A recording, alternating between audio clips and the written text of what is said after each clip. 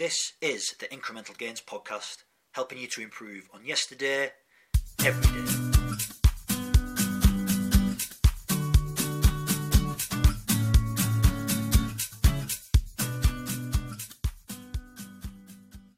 This podcast is brought to you by Maximum Edge CIC.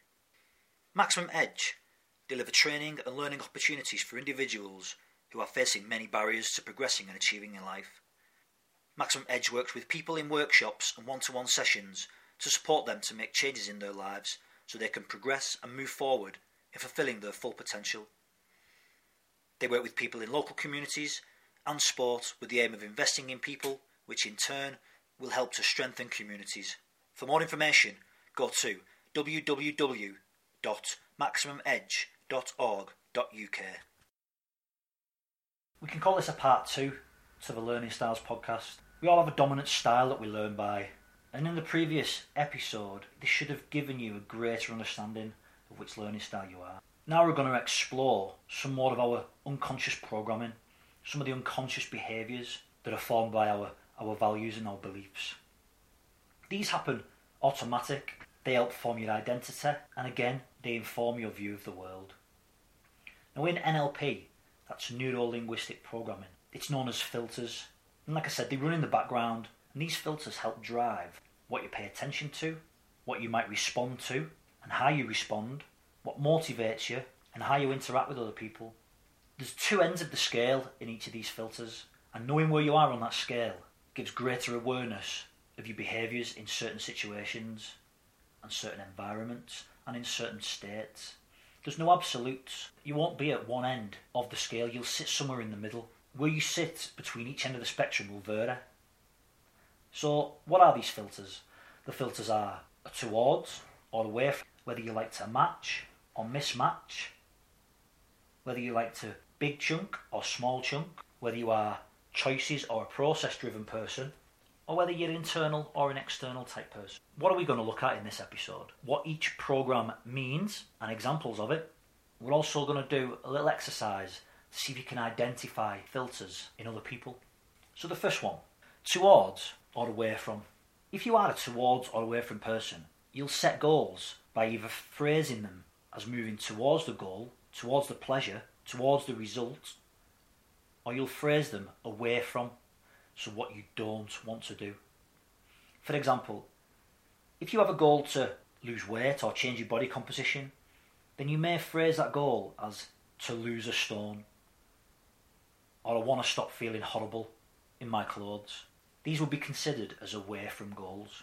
What about in the job you're in? If a goal was to change jobs or go for promotion, would the motivation be because you hate the job at the moment or you don't like certain people? These would be away from goals as well. Maybe you don't want to work weekends. Again, you're trying to move away from something. So in the same scenario, let's look at towards thinking. So in the fitness, body composition, losing weight scenario, you might lose weight because you want to run a 10k. You want to be able to fit in those smaller jeans. You want to gain experience in a new sector, in a new industry. You want a better work-life balance. Try and notice different scenarios when you use language that determines towards or away from goals. Both are powerful motivators. Now have a think for a few moments where you sit on that spectrum and what environments you use towards goals or towards thinking, and what environments you use away from thinking. It may help for you to write down some goals, or write down why you chose the job you currently do. Then see the language that you've used. If you have used an away from goal or an away from statement, try and change some of the words around so it's more towards, and see if that changes your perception, see if that changes your state. If it's a towards goal, it might make it more compelling, might help you visualise the outcome more vividly, and therefore help you feel more motivated. Now let's look at matching and mismatching. Do you know that person who never agrees but has that yes, but? This is someone who mismatches. It's not a bad thing. Sometimes, people might find it a little bit annoying, but understand that this behaviour is unconscious. Maybe they're not aware that they're doing it. Or maybe it's not done with bad intent. So mismatching's good when an alternative view is needed, or to look at things from a different perspective. Mismatching can be useful when in a meeting Or if a conversation needs to come to a close, mismatching someone's body language will break that rapport and bring an end to the conversation. Mismatches tend to go against the grain. They're very individual, and they may choose the opposing direction of a point of view just to be different or controversial. They won't easily agree. Now, people who match, more often than not, tend to be in agreement with people. They will look at ways they are similar rather than ways they are different to other people. They will tend to go with the flow and be content with following the crowd.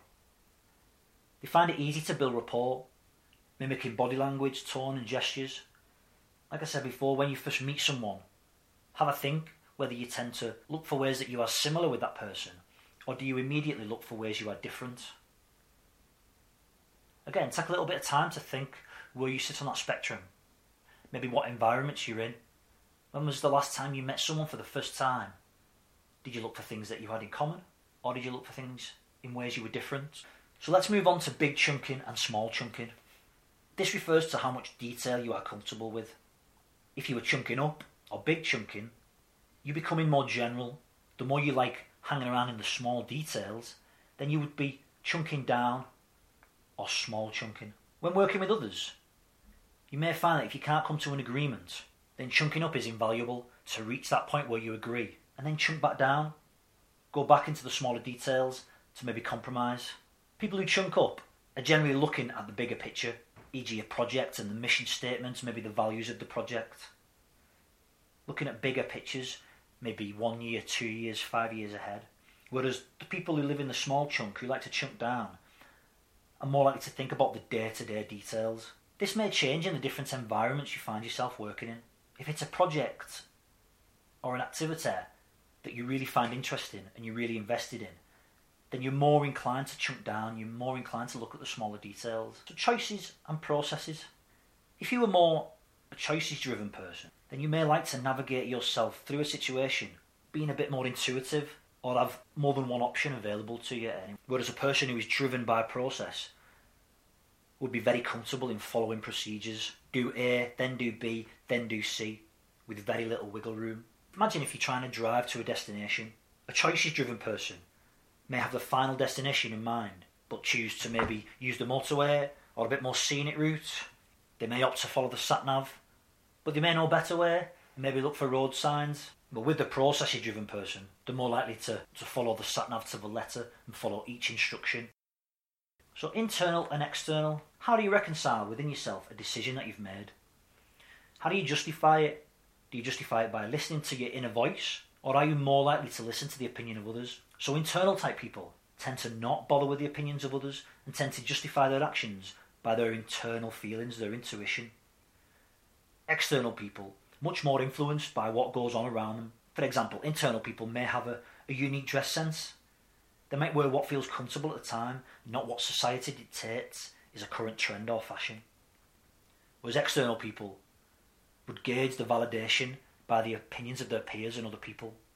Everyone falls somewhere on the scale, and there are very rare absolute cases. An important point to note when we're talking about these filters, these programming, is the person with the most flexibility in moving themselves up or down the spectrum is going to have greater influence in the system or the interaction that they're in.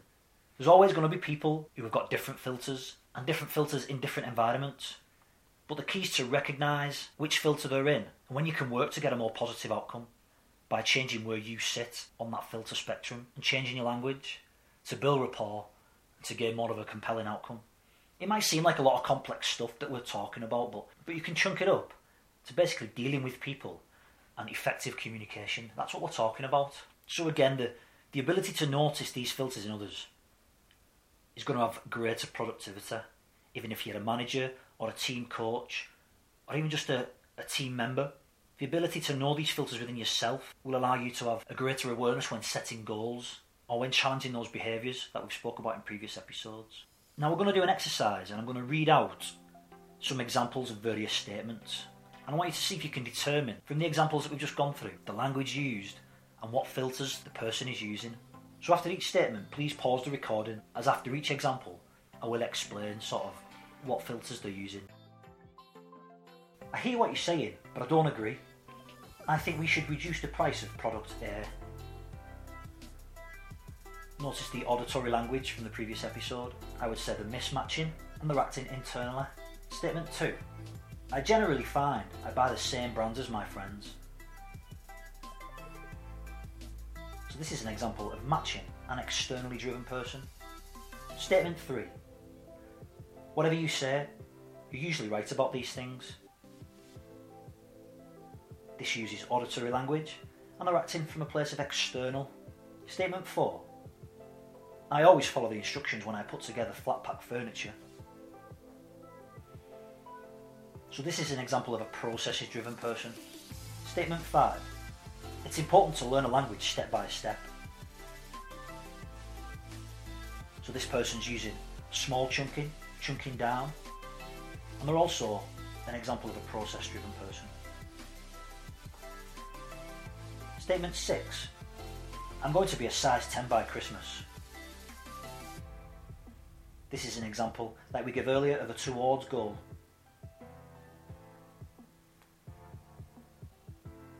Statement 7. I tend to do my own thing. This is an example of an internal person who may also be choices driven rather than process. Remember, it's the person with the most flexibility who influences the system or the interaction or the conversation. So what have we learned? We learned that these filters unconsciously run in the background of our decision making process. We looked at each filter and we looked at examples, and we should now have a better understanding of where we sit on each of the spectrum. We looked how to notice other people's use of language in determining where they fall. So where do we go from here? We're going to look at a topic that we've discussed in the last few sessions. It's come up a few times, and it's goal setting. Now you might be familiar with goal setting. You may have already set goals. However, with terms such as SMART goals, compelling outcomes, long, mid, short-term goals, I'm going to spend a little bit of time going through each one, different goal setting protocols, and maybe pros and cons to each, how to set goals. So good luck, and I look forward to seeing you again next time.